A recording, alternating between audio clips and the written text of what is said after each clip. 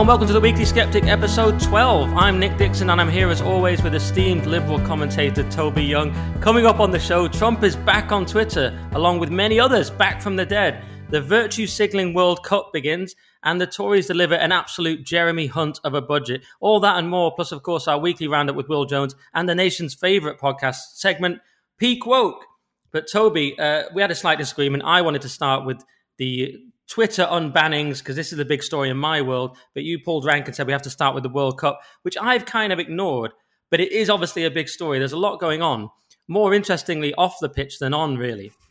Yeah, so, I guess in my world, the World Cup is quite big because I've got 3 teenage sons and they're all kind of quite interested in it. And, you know, there's been a number of kind of talking points so far. So there was the president of FIFA's speech denouncing 3,000 years of colonial oppression as a reason why the Europeans were in no position to lecture the Qataris about human rights abuses. And that struck me as a pretty unreasonable position to take.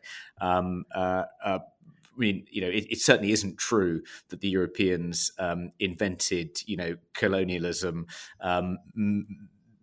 There are many empires which predate any European empires, such as the Carthaginian Empire, the Kushite Empire, the Egyptian Empire, and so forth. The Europeans didn't invent slavery either. I'm sure I'm not telling you anything you don't already know, but some of the oldest known slave societies were, the Mesopotamian and Sumerian civilizations, located, funnily enough, in the Middle East, not very far from Qatar. And of course, I wanted to make the point, had I been at that press conference when the journalists were allowed to ask questions, which I believe wasn't for after a 56-minute monologue, I would have pointed out that between 1530 and 1780, over 1 million white Christian Europeans were enslaved by the Muslims of the Barbary Coast. So in fact, if anything, it should have been the Qataris apologising to us and not vice versa for slavery, etc. But I'd love to see you in that press pack. Yeah, it did seem like such a silly argument. I mean, if your country has ever been guilty of human rights abuses, then you cannot criticize other countries for human rights abuses. I mean, on that basis, after voting to abolish slavery, which I imagine would have been taboo anyway, given our involvement in the slave trade by, the president of FIFA's standard, we wouldn't have been able to commit blood and treasure to ending the Atlantic slave trade because, who were we to lecture other countries on their involvement in the slave trade, given our involvement in the slave trade? I mean, on that basis, you'd never make any progress when it came to, improving respect for human rights across the world. I mean, it just seemed like such an idiotic, defeatist argument. Clearly, he was just trying to do the bidding of his Qatari paymasters and placate them because they were fed up with all the criticisms, all the attention that's been drawn to Qatar's human rights abuses. And it's been, the Qataris are clearly on an absolute hair trigger. And there's this big battle for kind of control going on between FIFA and, Qatar. And the reason there was a reverse ferret on serving alcohol in the concourses outside the stadiums was because the Qataris clearly decided at the last minute that they weren't having it, because they wanted to assert control. Even though FIFA had done this kind of massive deal with Budweiser, FIFA had to kind of back down. And I imagine, they were doing the bidding. FIFA was doing the bidding of the Qataris at that press conference. And also there was the whole big brouhaha over the wearing of the One Love armband. Can we get onto that in a sec? Can I just add something about the press conference first? Because people, in case I'm sure everyone saw it, but you're referring to the long, ridiculous speech where he said, "Today I feel gay. Today I feel disabled. Today I feel like a migrant worker." And everyone's like, "What are you on about?" And this was Gianni Infantino, which someone pointed out sounds like a generic name for an Italian baby if you tried to make one up. But there was just everyone saw this absurd speech where he said, "I feel gay," and so on. And I just wanted to point out this tweet, which is my favorite sort of parody tweet of it. Someone wrote, "He drinks a Qatari drink, he drinks an Arab drink, he drinks an African drink, he drinks a gay drink, he sings the songs that remind him of the disabled times, he sings the songs that remind him of the migrant worker times," which to me was my favourite parody of that absurd speech. But then go on, Toby, to the armband. I was going to go to the One Love armband. So English Football Association, along I think with 9 other football associations, had agreed to they were going to stage a protest, a very mild and toothless protest, whereby they were going to insist or ask the captains of their respective teams to wear the One Love armband, which has a kind of something like a kind of rainbow design, and it was a campaign originally started by the Dutch Football Association. So they were planning to wear these armbands in this kind of toothless kind of gesture of a protest. But even that was too much for the Qataris. At the last minute, FIFA said, we're advising, our associate members not to ask their captains to wear the armbands. And if they do, they will be given a yellow card. So if Kane, for instance, wore the armband in the first 2 matches of the World Cup, he'd be banned from playing in the third during the kind of group stages. And this was thought to be far too high a price to pay for standing up in the mildest way possible for LGBTQ rights. And so, of course, the Football Association, the English football, completely surrendered, and Kane wore another meaningless armband instead. But it contrasts the behaviour, of English footballers and the English Football Association with the Iranian national team, who actually staged a meaningful protest at the beginning of their game against England, in which they refused to sing the Iranian national anthem. That could see them imprisoned, possibly killed, when they return to Iran, assuming the protests don't succeed in overthrowing the theocratic regime. So that took real courage, and that was genuinely meaningful. And it just seemed to, I thought, show up our knee-taking footballers without their armbands, trying to kind of register some kind of protest about the lack of respect for LGBTQ plus rights, when something really important is going on in Iran, and the Iranian team really did risk everything to stage a genuine, meaningful protest. Yeah, and the other contrast, and there's a couple more contrasts in there. One is that the England team kneeled while the Iranians didn't sing the anthem. And they're kneeling. It's quite strange. It's like, why are we still kneeling for an unfortunate American who died of a drug overdose 2 years ago? It doesn't really seem to make any sense to me at this point. Though I looked on YouTube, and there were lots of comments under the kneeling from people saying, thank you for standing in solidarity with Iran and with Persians. I'm like, is that what they're doing? I mean, no one really knows anymore. They just like kneeling at this point. And the other contrast, of course, was with Alex Scott then going out and wearing the armband on the pitch as a pundit, and everyone's saying how amazing and brave she was. I mean, she was certainly more brave than Harry Kane, and I know it's the normie sort of pundit thing to say she was very brave, but equally, I was kind of a bit over this gesture as well. I'm kind of, it is more risky. I mean, she's actually done it, but at the same time, someone then pointed to a picture of her in Dubai another time saying, well, you were in Dubai anyway, and they have the similar views about homosexuality and stuff. And I don't know, what did you think to Alex Scott wearing the armband? Yeah, I wasn't. I mean, I think it's one thing for the footballers to wear the armband. I'm not sure I want BBC commentators to take up any particular politically contentious positions. I mean, it's not that politically contentious, but it's still political. And I think I'm not going to make a complaint to the BBC about this being a breach of impartiality guidelines, but still wasn't too impressed.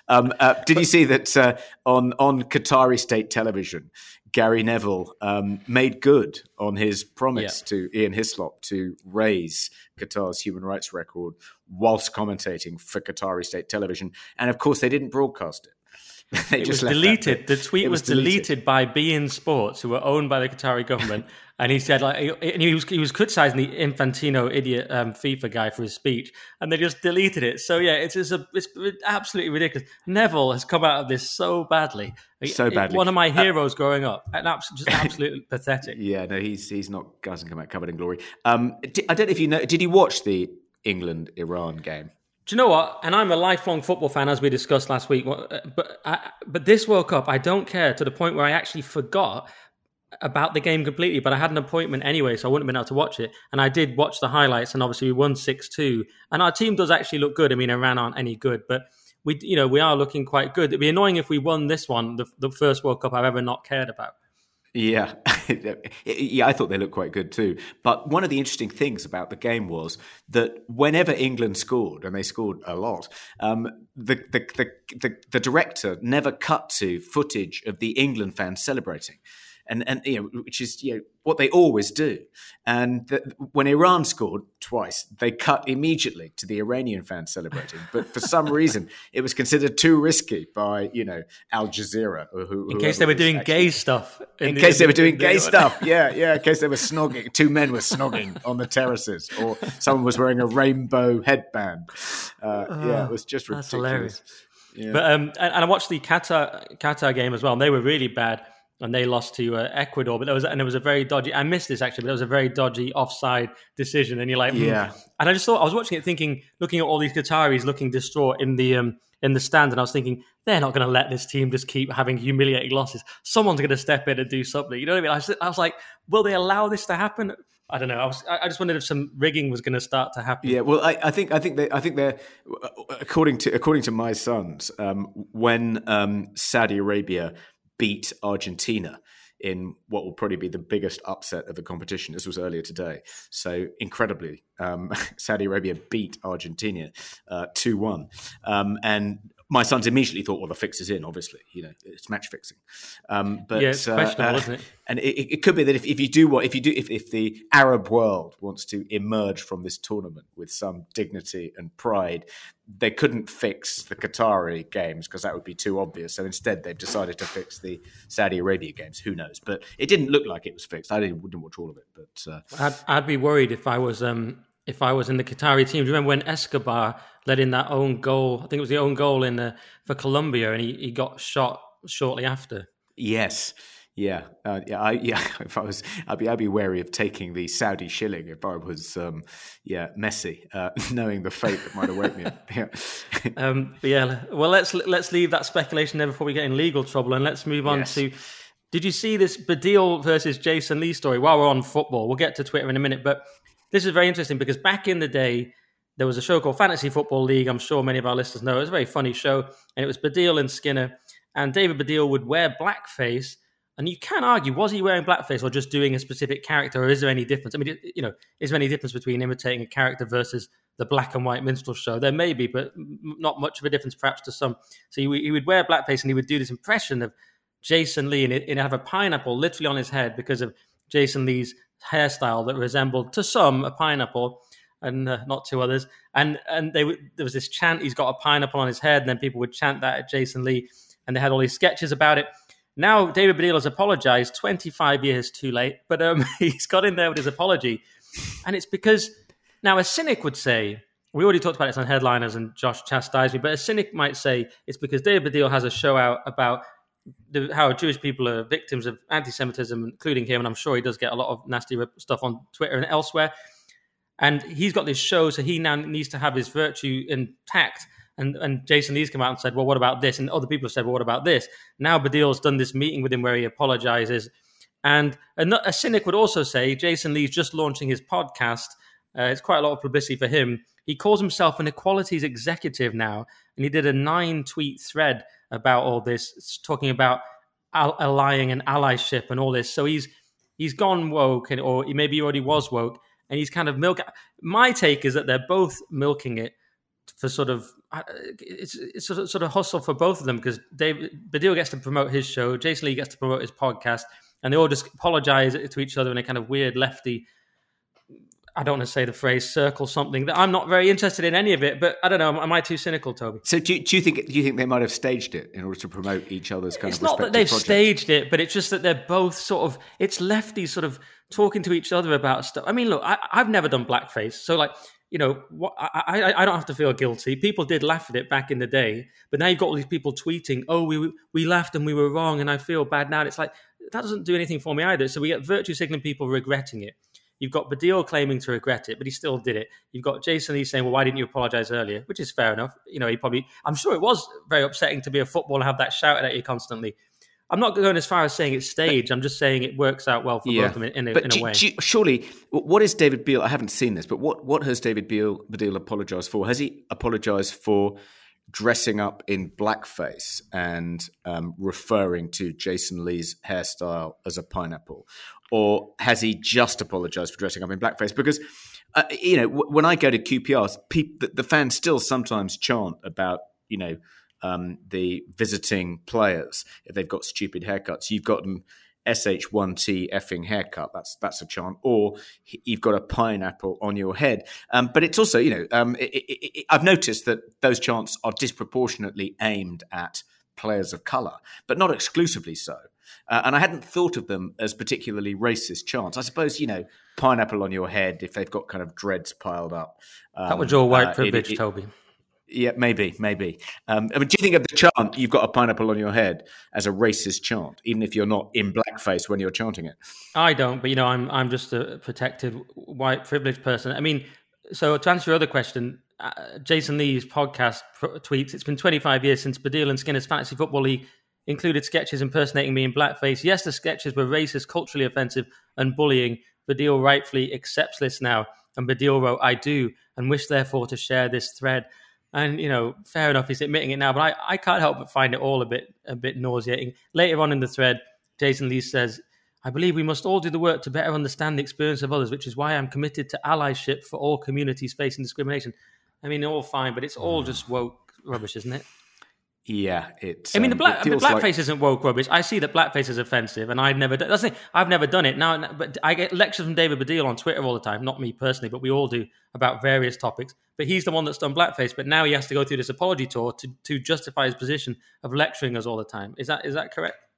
Yeah, I once had a debate, a public debate with David Baddiel about the use of the term "yiddos" by Tottenham fans. So I was defending it on the grounds that, whilst it would be offensive if you were describing, somebody else with the Y word, if you were proclaiming to be a Yiddo yourself and kind of announcing your solidarity with, the persecuted Jewish people, then that wasn't racist. That was something that should be welcomed by the Jews.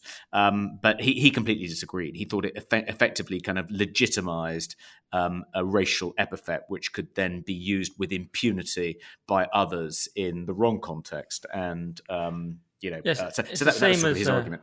It's the same as black people with the N-word in rap, isn't it? I went to a Tottenham game with someone, and they use a shortened version of that word in a kind of quite effective chant. It's kind of like quite almost like scary chant. They say it really. It's like a kind of orc-like chant at the time, which was really powerful. I was like, wow, this is a good chant. But but they're taking back the word, as you say. But I remember Baddiel disagreed. I think Baddiel's argument was it would be okay if all the fans using that chant were in fact Jewish.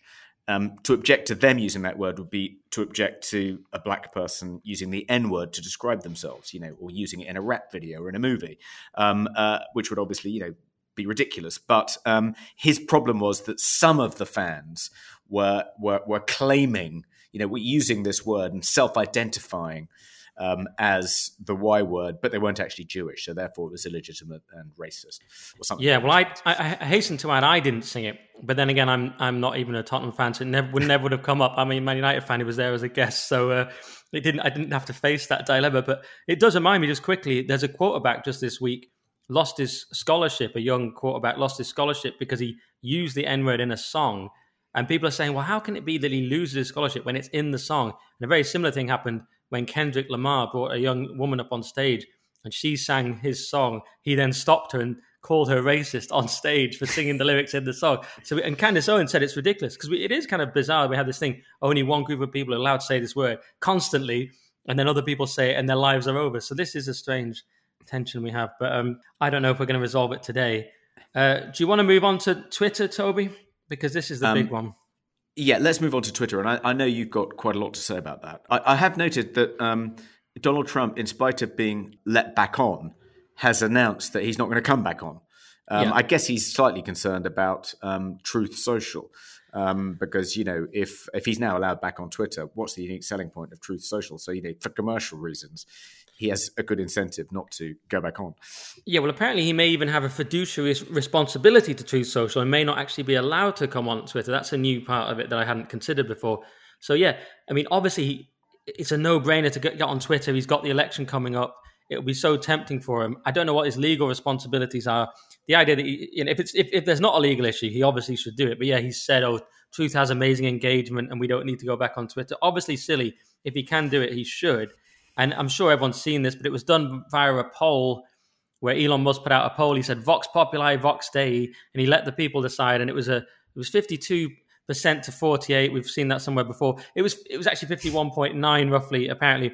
And so thus he held his word and put Trump back on. It was an amazing moment. It almost feels like a long time ago already, because so much more has happened since, which we'll get onto. But Sadiq Khan did an absolutely pathetic response, calling Trump a far-right politician, thus insulting all the 75 million Americans who voted for him.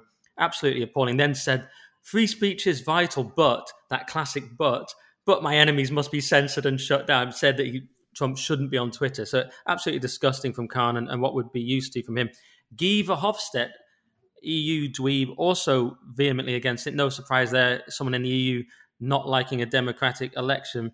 And Sam Harris notably was against it as well, with some very weak arguments about not amplifying hate and all this kind of stuff. Then some people pointed out that he had amplified Sam Bankman-Fried with his misinformation and with his dodgy FTX currency. So Glenn Greenwald, I'll just quickly add, made a very interesting point, saying the leader of Mexico has said Trump should be back on. And he said, remember, world leaders around the world have said that Trump should be back on. It's only our sort of hardcore, deranged libs that say they shouldn't. World leaders have said he should in many cases.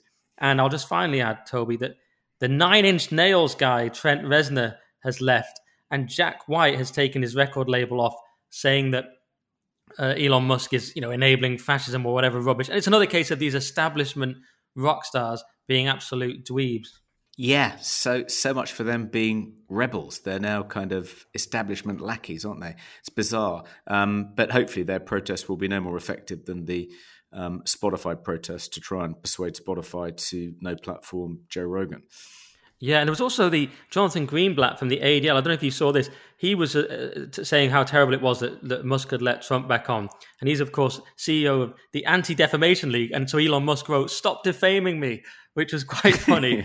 And Greenblatt even said this. He said, Elon Musk's decisions over the last month have been erratic and alarming, but this decision is dangerous and a threat to American democracy. We need to ask, is it time for Twitter to go? And it's just funny because I've been rewatching The Wire. And that was to me, that was like gangster level. It's like, he got to go. When someone does something wrong and they say he got to go. I was like, what do you mean has Twitter got to go? Are you just going to shut it down? Do you have that kind of power? So, are you pleased that Trump's back on? Yeah, I am pleased. I think if Twitter is going to become the digital, well, I think it was in his argument that Twitter has become the kind of digital town square. So if it is the digital town square, then it's important to have someone on it that 75 million people voted for, because otherwise we're not going to have a proper discussion. This idea that people need to be protected from certain forms of speech or certain things, which because they're misinformation. there used to be this overwhelming consensus amongst the kind of global liberal elite that the best way to counter bad speech was not to suppress it, but with better speech. And I think that argument still applies. But what's bizarre is that the global liberal elite have now done a complete 180 on that, and they now think it's perfect that the best way to deal with the potentially harmful effects of bad speech, whether it's hate speech or misinformation, however they describe it, is to ban it, not to counter it with more and better speech. It's like why don't you want to engage in a discussion and debate? If you think that what Trump says is hateful, or if you think it's misleading, then rebut it in the digital town square. Don't try and just stop him from being able to speak. It's mad. Yeah, absolutely. And even more exciting. I was very excited when Trump came back on, but then he also reinstated Jordan Peterson. Just before he reinstated Trump, he reinstated the Babylon Bee. He reinstated the top G, Andrew Tate, which was huge, which almost hasn't been talked about that much, although it was trending at one point. He even brought back Kathy Griffin. Fair enough, let her come on and spout her nonsense. Kanye came back on and tweeted shalom quite provocatively. And of course, my mate Carl Sargon, the mighty Sargon of Akkad, is back. And this is the most recent because this just happened late last night, to the point where Carl didn't even know about it. And I said to him, he probably won't mind me saying, I said, looks like you're back on Twitter. And he said, no, I'm not, lol. And I was like, really? It looks like your handle is last tweets for 2017. And I actually thought it was him. Then he went, I think I'm back. How crazy is that? And I was like, you're welcome. And he said, "This is wild." And I said, "We're not used to winning." He said, "We're really not." And I was like, "Let the winning commence," because it's a great new era. And I said to him, actually, I felt like Goodfellas. You know, when he says, Tommy getting made, it was like we're all getting made. But I just thought somebody said Carl back on there, even though I don't do Lotus Eaters that much. I'm there occasionally. I just thought like it's like we're all back. And it was just really exciting, even though I was never gone. It's just exciting. And it's massive that Sargon's back because so many people, he has so many fans around the world. And in this country, he's more controversial because we're sort of such a sort of lefty country. But, but Jordan Peterson's welcomed him back. Brett Weinstein is a big lefty. Tim Pool, all these people. So there's so many people who are glad to see Carl back on there. And it's quite interesting, the evolution Carl's gone through in the 5 years he's been off, because his old account described himself as an anti-identitarian liberal YouTuber, whereas now he's back, and instead of being Sargon, he's Carl, and instead of that bio, he just put Englishman. So Carl's got more into, in the time he's been off, he's got more into this idea of like English culture and what are our cultural values of things like free speech, and he sort of evolved his thinking, and he's a bit less, perhaps he's a bit less liberal, though he still is really a classical English liberal. But what do you think to any of these people being reinstated, Toby? I guess you're in favour of all of it. Yeah, I'm in favour of all. I mean, you'd have to be. I mean, you'd have to be pretty beyond the pale, I think, to for me to think that there was no place for you on Twitter. You know, if Hitler suddenly came back, to life, or maybe Mussolini, or possibly Oswald Mosley, I might draw the line at them. But actually, one thing we know from there's the really good book on a history of free speech by Jacob Macham-Gama, and he makes the point that there were various attempts to suppress actual Nazis in Germany in the 1920s and 30s, and at various different points. Der Stürmer and I think Goebbels' newspaper were banned, and for several years Hitler was banned from several German states. So there was this concerted effort. There were anti-hate speech laws in place, laws preventing people from being anti-Semitic. There was the kind of suppression of this kind of toxic speech was widespread in Weimar Germany. And instead of stopping the Nazis' rise to power, if anything, it helped it. It enabled the Nazis to pose as free speech martyrs, as people, who had these inconvenient truths that the authorities didn't want people to hear. So it had the opposite of its intended effect. Even if you are, a committed anti-fascist and you think that these ideas that people like Andrew Tate and Carl Benjamin are expressing are dangerous, then you should be in favor of letting them back onto Twitter, because that's the best way to detoxify, to neuter them and to render them impotent, because suppressing them has the opposite effect. Yeah, and then we come to the question of Alex Jones. I mean, you talk about where is the line of people who should be banned. But Elon Musk has drawn it at Alex Jones. People say you have to bring him on. He said no. He said tough. And he cited, I can't find a tweet here, but he cited, he was implying that it was Sandy Hook was the reason, even though actually Alex Jones was banned for insulting this journalist, Oliver Darcy. But Musk talked about, he used a biblical quote about suffer little children. And then someone questioned him on it again. He said, look, my newborn son died in my arms. I felt his last heartbeat. Anyone who tries to make gain out of the suffering of children I have no mercy for. And it was quite what it was you could certainly appreciate emotionally, you could certainly empathize with it, and it was certainly a heartbreaking story. But what it ultimately was an argument from emotion. He was just saying, I had this experience, so Alex Jones shouldn't be back on. Of course, Alex Jones is a father. Alex Jones has apologized for his remarks about Sandy Hook many times. It was a bad misunderstanding. And it's not like Alex Jones is in favor of the suffering of children or something. And I just find this it's an unfair line of attack to me. I mean, people said it to me about defending Alex Jones. Someone said to me, if you were a father, you wouldn't do it. And I'm like, I just don't care about children because I'm not a father. I thought it was not a good argument. Yeah, and I think it was unwise of Elon Musk to make that argument for not lifting the ban on Alex Jones, because it essentially confirmed the allegations that critics of Elon Musk's takeover of Twitter have made, which is that it'll become a one-person dictatorship, and there won't be, it'll be a universe in which the rule of law no longer applies. It's just, it's at the whim of the supreme ruler, whether you're allowed on the platform or not. And he seemed to be confirming that, which I would have thought was a silly thing to do. He should instead introduce, rules and say they're going to be consistently applied, and here's the rationale for introducing these rules, rather than saying, well, I like him, he can come back on, or we had a poll conducted by me, nothing remotely representative or democratic about it, but we had a poll and that went in Donald Trump's way, so he can go. I mean, he's behaving like a kind of tin pot dictator and turning Twitter into a bit of a banana republic, which is something we hoped he wouldn't do. Yeah, I said exactly that, but I concluded still the Musk dictatorship is far more benign than the last one. So it is still a dictatorship, but it's a better one. He's a benign dictator. There's an element of kind of comedy and sort of self-deprecation to it all, which makes it sort of faintly more palatable. But dictatorship is a dictatorship, whether benign or not, and not as I prefer a democracy.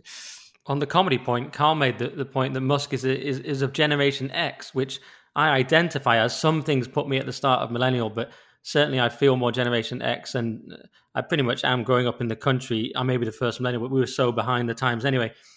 Basically, it's a more ironic, more humor-based. That's why he loves funny memes and stuff. It's quite a good point. He comes from a different generation where you poke fun at things, on the humor side. But on the children's side, another interesting point, though, he is dedicated to defending children, which is great. I mean, he's getting rid of sort of very dubious, material on Twitter and made that priority. So this Eliza person here, and this is a big topic for her, and she puts, I'm overwhelmed with joy to see Elon Musk, the CEO and owner of Twitter, say that he's making the removal of child sexual abuse material on Twitter priority number one. And this is something that the libs who hate Musk and say, oh, we're quitting, we're taking our music off and all this rubbish, they don't care about this. They're ignoring this thing that he's gonna cut, which Twitter should have done anyway. He's going to crack down on child sexual abuse, but no one's giving him any credit for that because he has the wrong politics. Yeah, that's it is something that Twitter should have done long ago. But yeah, he's not going to get credit for much from liberals, I don't think. Whatever he does, and I think he sort of realizes that. I mean, I think he's sort of.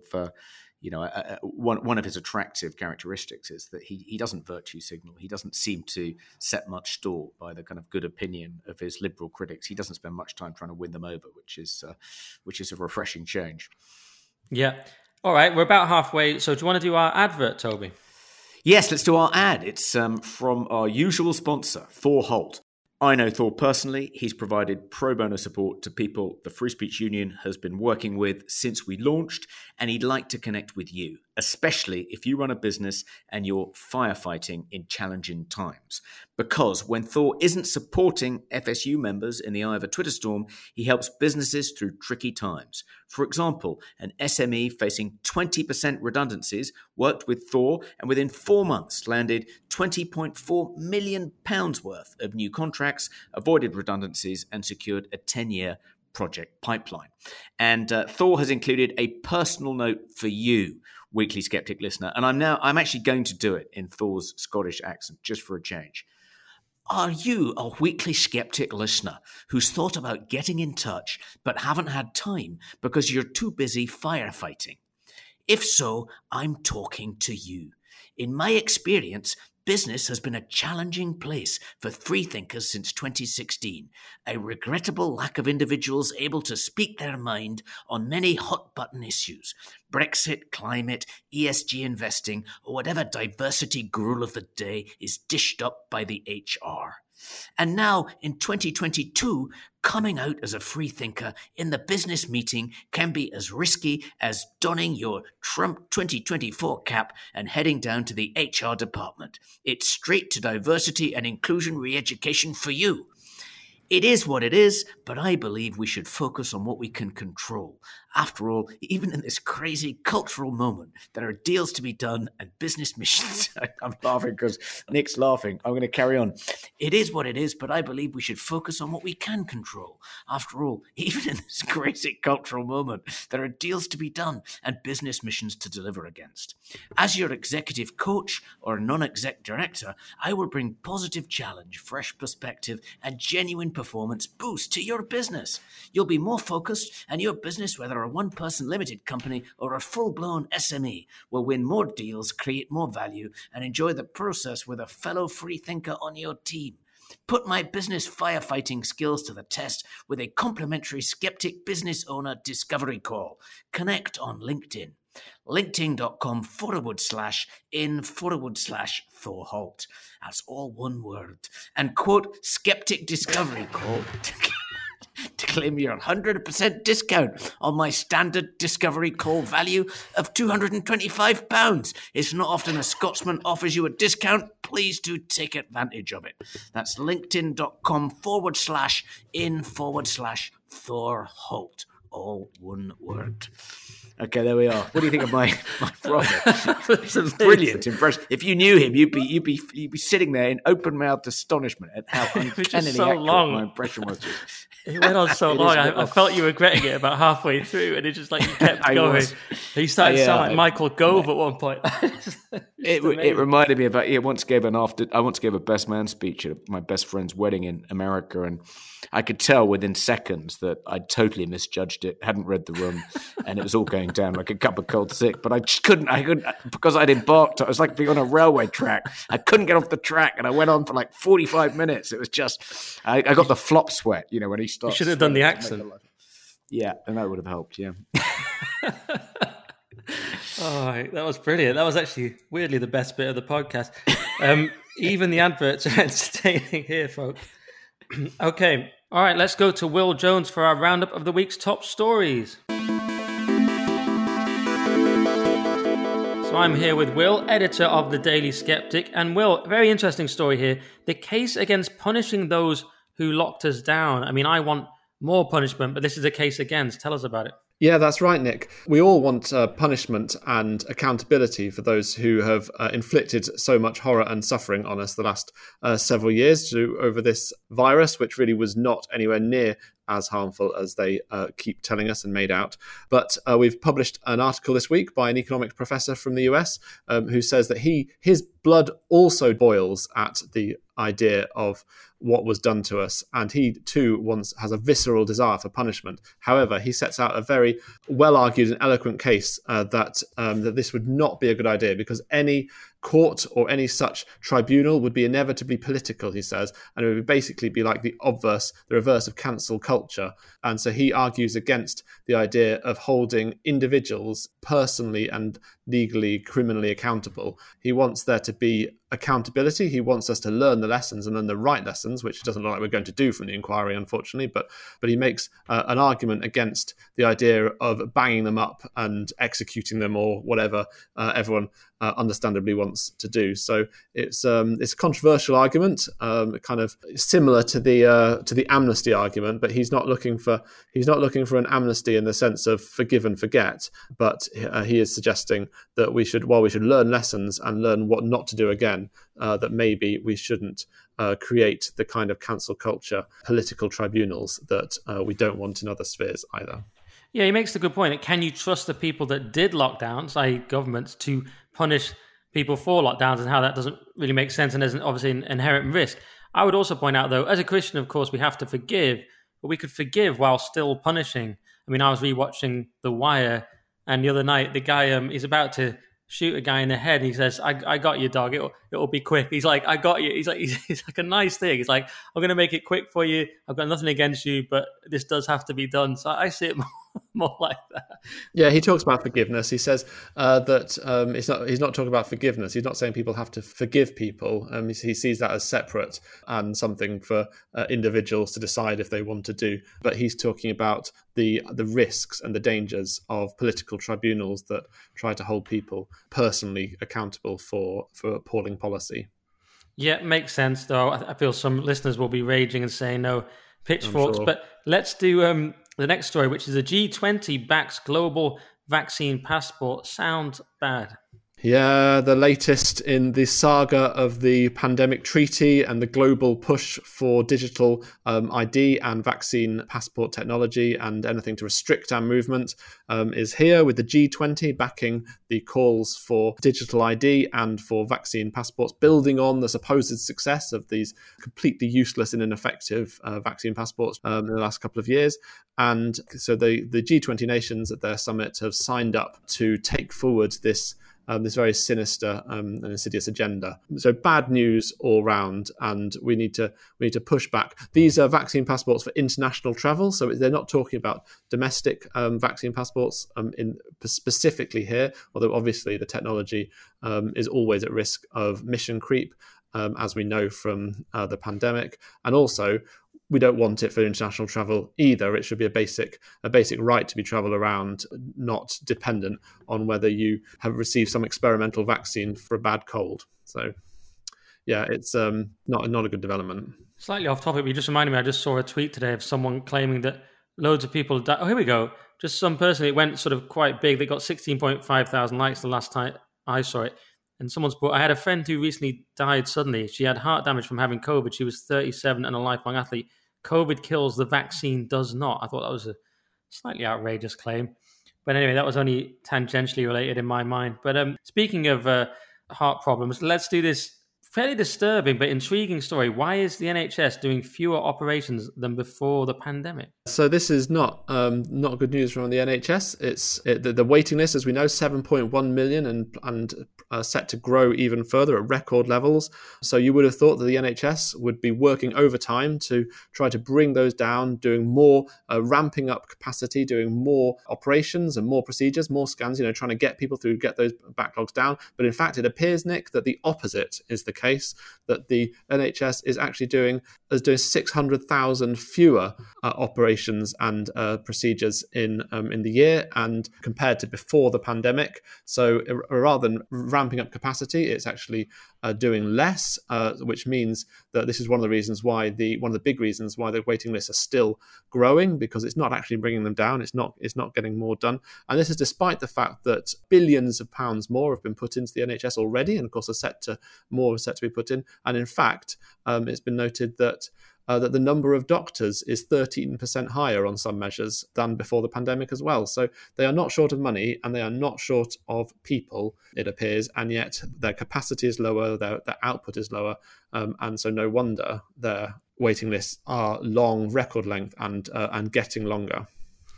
Absolutely mad. It's this socialist black hole at the heart of the country that we keep chucking money into. No other country does it like this.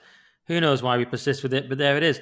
And let's go on to a related bleak story. Europe faces cancer epidemic after estimated 1 million cases missed due to lockdowns. Yes, this is a Lancet commission. So, never sure if you can trust a Lancet commission, but it's lots of experts come together and said that it appears that 1 million missed cases of cancer over the pandemic due to people not engaging with or not being able to engage, lack of access to healthcare, and 1.5 million missed cancer appointments, and many of those, as we've heard, being missed, and many more cancers being caught later, so therefore lower chances of survival and more complications. So we've seen those statistics also reflected in the UK statistics on cancer as well. So more collateral damage, more harms from lockdowns, which as many experts were warning at the time and have warned since, are very likely to do more harm, far more harm than good. It's not clear what good in fact they do. It's all harm, and it's a lot of it. Yeah. All right, let's finish on a climate story. And as skeptics know, of course, our flat Earth is cooling rapidly. And this proves it again. This is South Pole hit record cold November temperatures. And I find it's quite amusing because there was a clip going around on Twitter recently from Leonard Nimoy, and I think it was 1979, warning of an ice age. But then, of course, the big fear has switched to global warming. But this suggests, no, it's actually cooling again. I'm so confused, Will. Help me out. Yeah, the great global cooling scare of the mid-20th century. Yeah, that's quickly turned around in the 80s as the temperature increased a bit and got everyone scared. So this story is that this November at the South Pole, in the middle of the Antarctic, has had a record low temperatures 3 days in a row.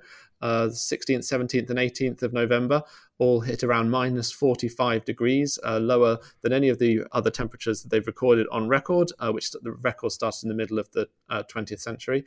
So it really shows, I mean, we knew that Antarctica was not warming, like records measurements show other parts of the globe maybe, but this really confirms that trend, which is completely against the alarmist view that the globe is getting alarmingly and catastrophically hotter. And this has been a huge story on the site this week. It's gone viral, tens of thousands, heading towards 100,000 hits that story.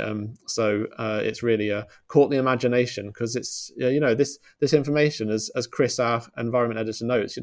Where is the coverage of this in the mainstream media? We hear about the record high temperatures that confirm their narrative, but we don't hear about the record low temperatures that go against it. Yep. Well, never let the truth spoil the mainstream media narrative. All right, that was good. Thanks, Will. We'll catch up with you again next week. Thanks for that. Thanks, Nick.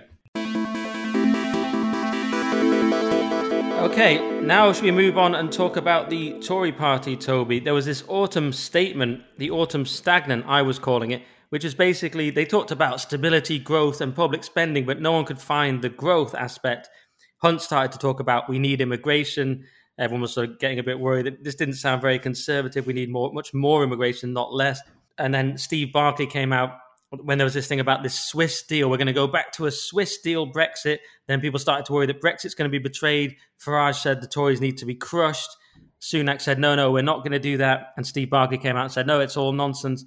Yeah, well, at one point we did think that we would have a regular slot on the Weekly Skeptic podcast called Pros and Cons, in which we were going to discuss the kind of conservative things Rishi Sunak's new government had done and the not so conservative things his government had done. But I think we're going to have to abandon this slot, because there just aren't really any, or at least very, very few conservative things, certainly not enough for us to include a kind of pro section in a pros and cons segment every week. I mean, it's just been all cons in the past week. I mean, you mentioned the autumn statement and the fact that the government appears to at least be considering the possibility of a Swiss-style arrangement between the UK and the EU, which isn't a great arrangement, because what that means is, if it's anything like the Swiss arrangement, that we basically have to we're part of the single market, so we have kind of frictionless trade with the EU, but we don't get any say at all over the rules within the EU. We just have to obey them all.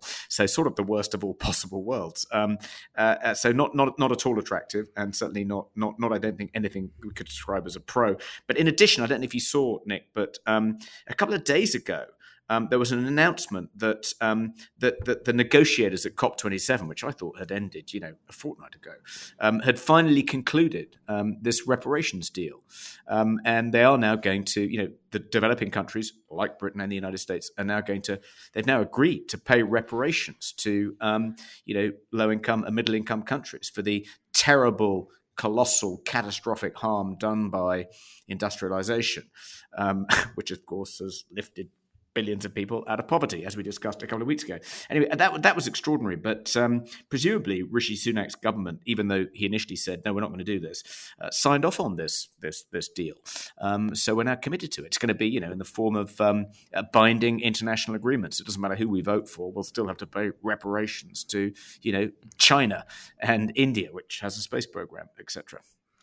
Yeah, I'm pretty much done with them, Toby. Dominic Sandbrook wrote this quite devastating piece, and there was a pull quote here saying, how have 12 years of Tory rule left us with ruinous taxes, a migrant crisis and rampant wokery? And when he goes through the absolute state of everything and the NHS and everything else, compared to Cameron's initial sort of pie-in-the-sky vision, you just go, yeah, what is the point of the Conservative Party? And I've even found myself reconsidering proportional representation, because I just said on Twitter the Conservative Party must be destroyed, and I'm kind of... The only thing that's stopping me is I think you're vaguely associated with the Conservative Party, and maybe I'll get invited to some things and Norman Lamont's there and I'll feel awkward. But that's the only thing holding me back, because really I just think the party has to be destroyed. Like Farage says, they have to be crushed.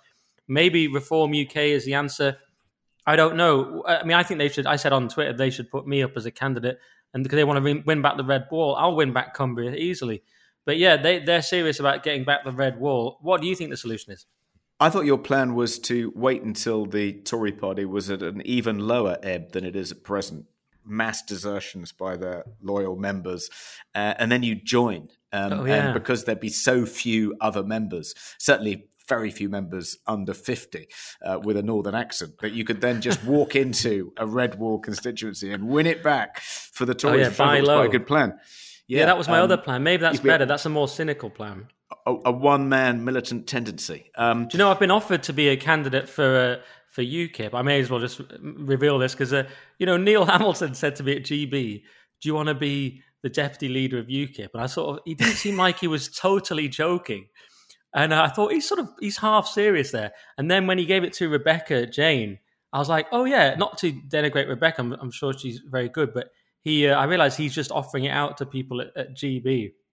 And I maybe could have done it. And then she said to me, you should be a candidate. But my thing is that UKIP is kind of a bit of a toxic brand these days. Yeah, I think, I'm not sure I'd recommend you do that. I mean, I once went out when Nigel Farage was still the leader of UKIP. He took me out to lunch at the Boysdale, a fairly kind of laddish Scottish whiskey drinking restaurant in Victoria. And he tried to persuade me to become the UKIP education spokesman, and in return offered me a seat in the European Parliament so I could become an MEP. And he then started kind of trotting out the various perks, which are, quite considerable back then if you were an MEP. And you realise they don't actually pay a lower tax rate than ordinary mortals if you're a member of the European Parliament. Quite extraordinary. I didn't know that. Anyway, and eventually I thought about this and I declined. But back then, there was actually something that UKIP could offer you to try and induce you to join the party and, take the career hit, But what can they offer you? What can Neil Hamilton offer you to kind of to essentially set fire to your career and join UKIP? Yeah, exactly. It's not really my thing, guys. I prefer to sort of maintain my thin veneer of irony and dog whistles to get my point across, although probably shouldn't announce it because then you've sort of ruined it, haven't you? But, I'm just doing a joke. It's like that old Norm Macdonald joke when he said, I'm a deeply closeted homosexual. And he's like, so you're saying you're gay? He's like, hey, careful, buddy. I'm deeply in the closet. Guys, I'm using dog whistles. I'm just a presenter and entertainer and comedian figure. So no, it would be a bad thing for me. I mean, of course, Carl was in UKIP and he's my mate.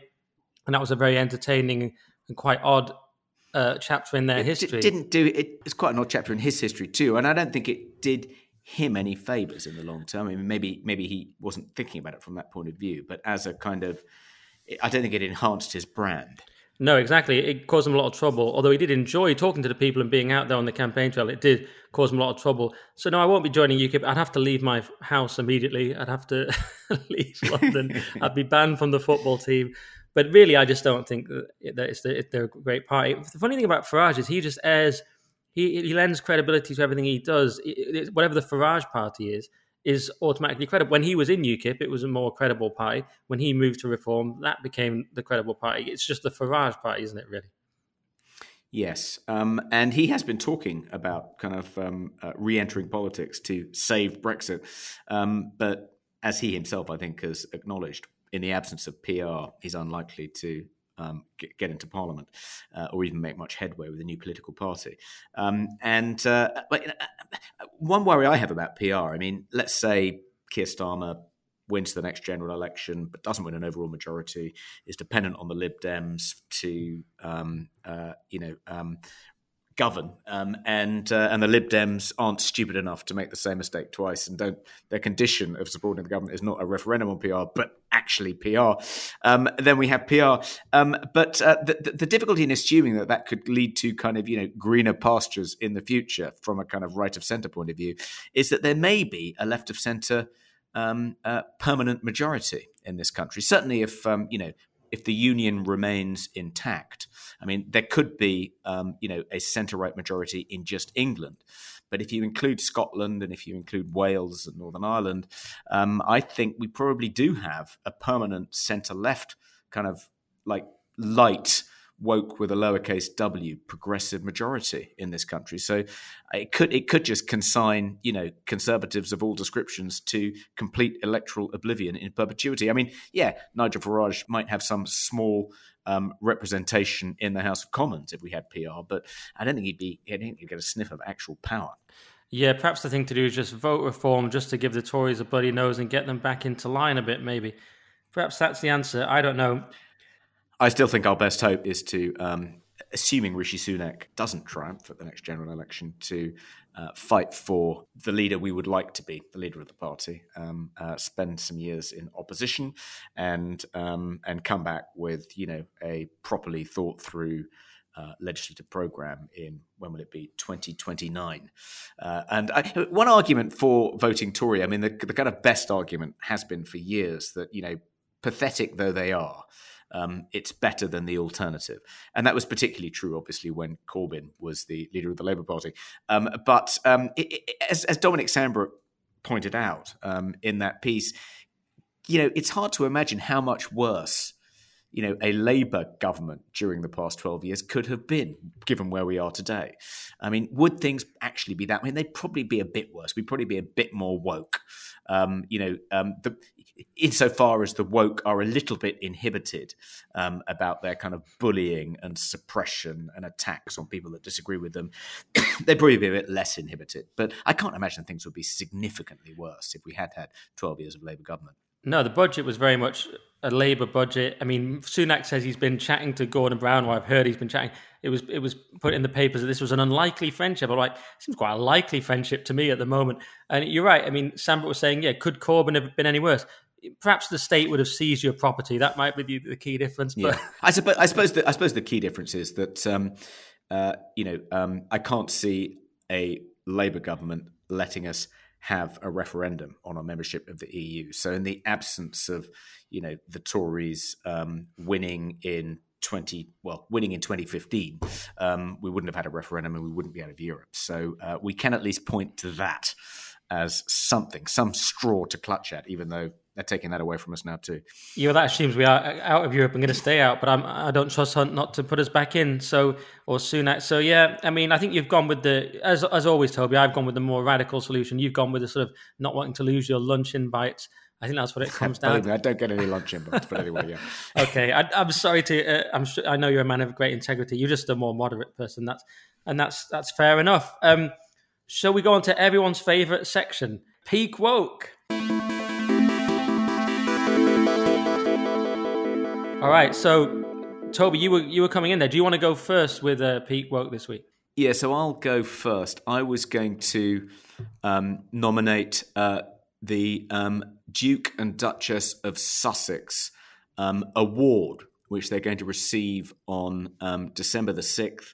It's a Ripple of Hope award, and it's being awarded by John F. Kennedy's niece, Kerry Kennedy, who I think, as far as I know, the award is entirely in her gift, and she's giving it to them because she thinks they've been heroic in standing up against the structural racism of the royal family. And instead of telling this idiot to take a hike, needless to say, Harry and Meghan are going to the ceremony and they're going to accept this award and no doubt make speeches about how important it is to fight racism. I mean, if they're hoping for any kind of reconciliation with the rest of their family, I think accepting an award for calling Prince Charles, now King Charles, a racist isn't really gonna work on the kind of peace and reconciliation front. Yeah, that's a good call. Do you have any more? Because I have my usual sort of slew of Peak Woke. Well, my other one was going to be British footballers, the England team taking the knee before the first game of they played in the World Cup. But we've sort of covered that, so that was. I might be able to think of one while you're doing your others. Okay, because I've got loads, and I could even have more. But none of them are that great as my one the other week. But some of them are strong. So. Obviously, you had not obviously, but you had this woman on Good Morning Britain saying that Panto was transphobic. That was one. We had Sadiq Khan announcing the Trans Day of Remembrance, another possibility. We had a black actor playing famous conservative commentator William F. Buckley. which I thought was quite interesting, quite strange, because it's this. Now, you've talked about colorblind casting, and I've said it only goes one way, but that is that is odd. That's when you're changing a character who, is a political figure, had some quite probably questionable views about race, and you're changing him to a black person, which makes it kind of almost impossible. But it is interesting as a concept. As a concept, it's interesting, but it kind of was also bizarre. So I considered that, but I don't think that's quite peak woke enough. My two top ones are, firstly, this support bear I came across, and the New York Post shared this. It was a giant teddy bear hugging a woman, and the caption is, "Singles can snuggle this giant emotional support bear, and it doesn't snore." And I said they can. The question is whether they should, because it's just the idea that women can just snuggle a giant sort of weird looking bear with trousers. And his eyes, I also wrote sadness in his eyes, referencing the famous Kay Burley thing, because the bear looks kind of quite sad to be there. So very, very weird. But I think my top peak woke this week has to be the young person on Libs of TikTok. And we know Libs of TikTok offers plenty of this content. But this one was, I thought, yeah, Libs of TikTok, we're all used to it now. It's ridiculous. It's pathetic. It's almost a cliche. But this one still got through my defenses as just so absurd. It was a young person who wanted to identify as an inanimate object because they hated being human so much. They didn't even want to be a gender. They just wanted to be a thing like grass, they said. And they said, so they use its pronouns. No one else uses them, but they have requested that people use them, but they're saying it's okay, no one else uses them. And the sad thing was, they didn't seem such a bad person. They seemed sort of, far less nasty and toxic than a lot of those people. And you just thought, this is tragic, really. This is just a confused, sad young person.